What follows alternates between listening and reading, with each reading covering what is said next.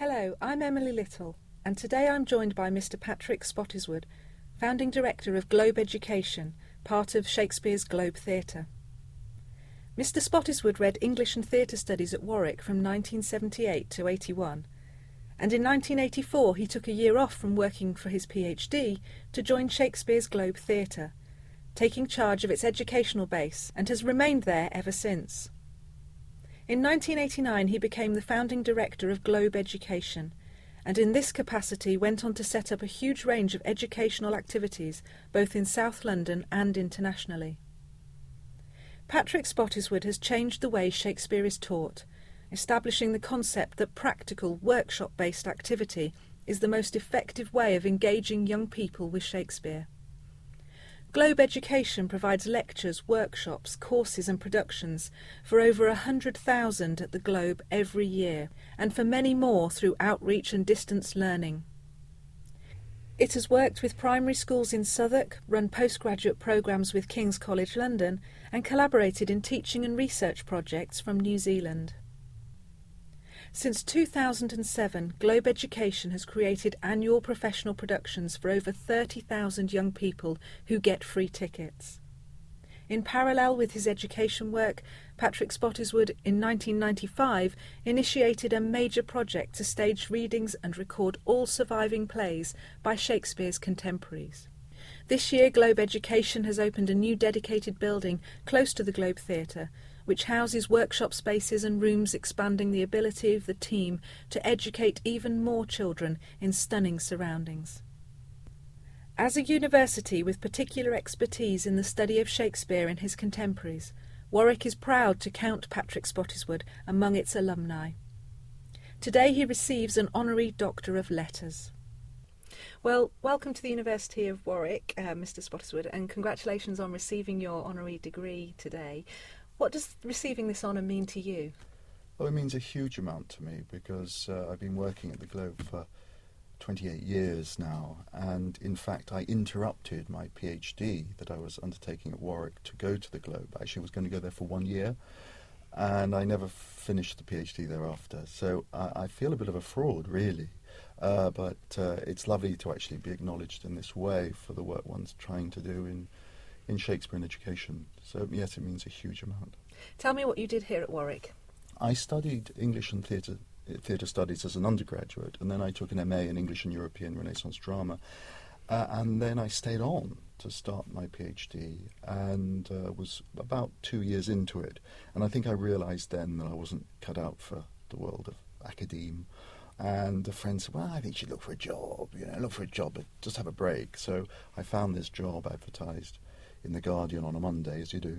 Applied, got it, and I just was planning to stay for a year and then come back to my PhD, but I never did. I suddenly found my niche, a home, and I was very fortunate. It's been my kind of life's work. What was your memories of the campus, and what was it like when you were here? It's very clean now. It's very smart. I mean, everything from Costa coffees to elegant, sculptures and statues. The whole place, it seems, just so much more sophisticated, elegant, smart, professional maybe. I think it was very professional then, but I don't know, maybe the weather's nice but today, and I just remember windswept Warwick. And the facilities now, I mean, I'm in the arts, and to have this concert hall is just remarkable. So I envy all the students who are coming here now who have just some of the finest facilities in the land. It was also not very difficult to get into Warwick when I came, I have to say. I got my A-levels, but I understand now, it's very, very tough to get in. People are academically very brilliant before they start. So I'm in awe of the student body. Yeah, it's changed. I mean, I can still, the library's still there, the sports pavilion's still there, There still seem to be loads of bars around the place. That hasn't changed. No, just very much more sophisticated. And what drew you to Shakespeare in the first place? This university, actually. I'd studied Shakespeare at school. I'd been in the school play. But it was coming here. I think my eyes were open to, the power of theatre as a force for change. And also, I had brilliant tutors. absolutely brilliant teachers, and they almost taught me how to read plays of the early modern period. Opened my eyes not only to Shakespeare. I'm passionate about Shakespeare's contemporaries. That was a closed book. I mean, I'd sort of heard of Ben Jonson when I got here, but no one else. And I did courses which really opened up that whole world for me. So, yeah, I became an absolute devotee of the period and of the plays of the period. So as you mentioned, you went to work at the Globe Theatre. What kind of experience was that for a young man just, deciding to leave his PhD and take that on? Yes, well, of course, when I started in 1984, there was no Globe Theatre. I mean, the Globe didn't open until 1997, and I joined, well, there were three of us, and the founder, Sam Wanamaker, and a leaky Victorian warehouse, and we were proclaiming to the world that this was going to be the International Shakespeare Globe Centre. The chutzpah of Sam was remarkable. But I loved it because it was putting my passion into immediate practice, and I was immediately charged with not only developing an education program, but also performances in this little building. So it was the ideal job. I think the title was Knowledge of Elizabethan Theatre and Advantage, Administrative Experience Not Essential. Well, enter Spottiswoode. That was just perfect for me, and I was just very passionate about the period, about Shakespeare. But in 1984, the Globe, was an idea, but there were a lot of scepticism. Hardly anyone thought it would ever happen. And of course, it did take 13 years before it did eventually open. And sadly, our founder, Sam Wanamaker, never lived to see it. But yeah, bizarre. Just three people in a leaky building. I mean, you obviously have seen that progression from Sam's idea right through to the building of the recreation of the Globe Theatre, and then having all these people coming year after year to stand and sit and experience Shakespeare as it should really be seen and performed. Well, I don't know about as it should be, but it's certainly a nice way and a different way of experiencing Shakespeare. The Globe continues to develop, so we've just opened a new education centre, which in the very building, that leaky warehouse, is now quite a smart, watertight building, and where we can work. We work with over 100,000 students a year in workshops and things. We're now going to build an indoor Jacobean theatre, rather like Warwick, where it's called expansion, I suppose. And then we're going to have a phenomenal library. So, yes, it's been a tremendous privilege and a wonderful joy to see this, which was a parking lot, really, and then become a building site, and now become a thriving centre for Shakespearean performance. I'm very lucky. So go back to the basics. Why should children, primary school children, be learning Shakespeare? Yeah, it's a good question. For me, I always say that the answer lies in the letter that Shakespeare's two fellow actors, John Hemmings and Henry Condell, wrote to the reader in the first folio of Shakespeare's plays, the first time the plays were gathered together in one volume in 1623. The two actors who gathered them together prefaced it with a letter to the great variety of readers, from the most able to him that can but spell. And in it they described how Shakespeare's mind and hand went together. I think that's really beautiful. The intellectual and the practical is that combination that Shakespeare gives us. But they said he was a most happy imitator of nature and a most gentle expresser of it. So he was the great observer of mankind, and he could depict and present social, psychological, political situations. He could stage them. So it was in terms of his observance. But then he was the most gentle expresser of it. I think he was just incredibly eloquent. And I think that young people, if they taste the language and play with it, can also develop their eloquence and their eloquence of thought. And Shakespeare just asks us questions. He never gives us any answers. Oh, that he would. We could all pack up and go home. But no, he just keeps on asking questions. And I think that symbolically the stage in the Globe Theatre, it's not a proscenium arch. We don't confront this spectacle passively and observe this great work of art. We participate in it. The stage is thrust out into the midst of the audience, of the crowd, and it just thrusts out questions. And we consider it, literally consider it from every side. And we observe other people considering these plays from different viewpoints and vantage points. So, yeah, I think he teaches us both how to observe, and I think he encourages eloquence, which are two good reasons. And do you think he's still kind of relevant in this kind of digital age where everyone's experiencing this 3D cinema and on all the computer games, to actually still experience these plays and have some relevancy to the children's lives? Well, yes, I think it is. I think if we were sitting here in the 1680s, you would have asked the same question, and in the 1820s. You know, each generation remakes, refashions Shakespeare. He's incredibly malleable because at the heart of it are these remarkable stories, these remarkable situations, beautifully expressed.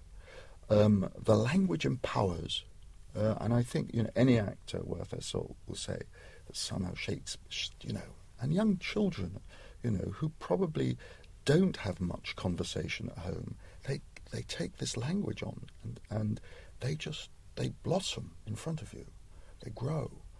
So I do think it has relevance. It's just going to change with the digital age, but at the heart it will stay. And you were also appointed in 2009 as president of the Shakespeare Club, the oldest Shakespeare society in the world. I mean, that must have been a great honour, considering you have dedicated your life to Shakespeare. Well, it was, but really it was when I looked at the past presidents, it was this who's who. And I got up at the beginning of my presidential address and I said, next year's presidents was going to look at me and go, who? Because there were all these illustrious actors and scholars, people who I worshipped and revered. So then to be asked, it was very, very, I was incredibly touched, very, very honoured about that. It is a wonderful. It's in Stratford-upon-Avon. Of course, I work in London, but no, it was a great honour and a delight. And what did you get out of the year? It's pretty low-key, I have to say, that you give the presidential address. I attended a couple of lectures. I was caught up in the Icelandic, the volcano storms. I was stuck in America because one of my responsibilities was to unfurl the flag on the Shakespeare March, on Shakespeare's Day in Stratford. But I missed that, so I'm surprised. They probably won't write to me ever again because I missed the key thing. But it wasn't my fault. So, no, it was, but again, part of that tradition, really, which was very touching. And you say you've got this new home, this new base for the Globe Education. How important is that? I've had a look at some pictures on the website, and the spaces look fantastic. Well, come on, Warwick. Look, I've seen around the spaces here. They're incredible here, and the size and the number of them. Absolutely got space envy. We are a very small footprint of a building we have in London, but they're wonderful. They're beautiful spaces. We've got 4 workshop studios in that particular building. We've got another 3 on the main site, and then we have a rehearsal studio. And we have a cafe. We're all about. The Globe is all about how architecture creates a special relationship between actor and audience. And yet we've really been running our workshops in broom cupboards, which is, kind of defeats the object when you're trying to teach about the importance of space. So now we have these beautiful spaces, and our practitioners, who we train up to work with young people, have got lovely rooms to work in, and it really helps the work. It lifts it. It's also going to give us a kind of centre for exploration, and I think we're going to be able to develop a variety of programmes for families, for younger children.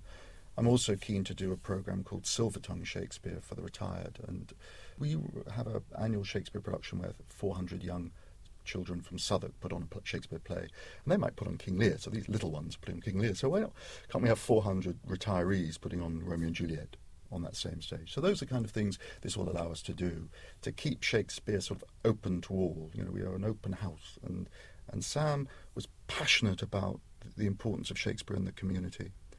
Absolutely passionate that there should be no barriers to Shakespeare of any kind, financial, psychological, and that's our role in Globe Education, is really to knock down those walls that might prevent people from wanting to taste it, walk in, work in, look into this theatre and experience these plays that they're gold mines of experience.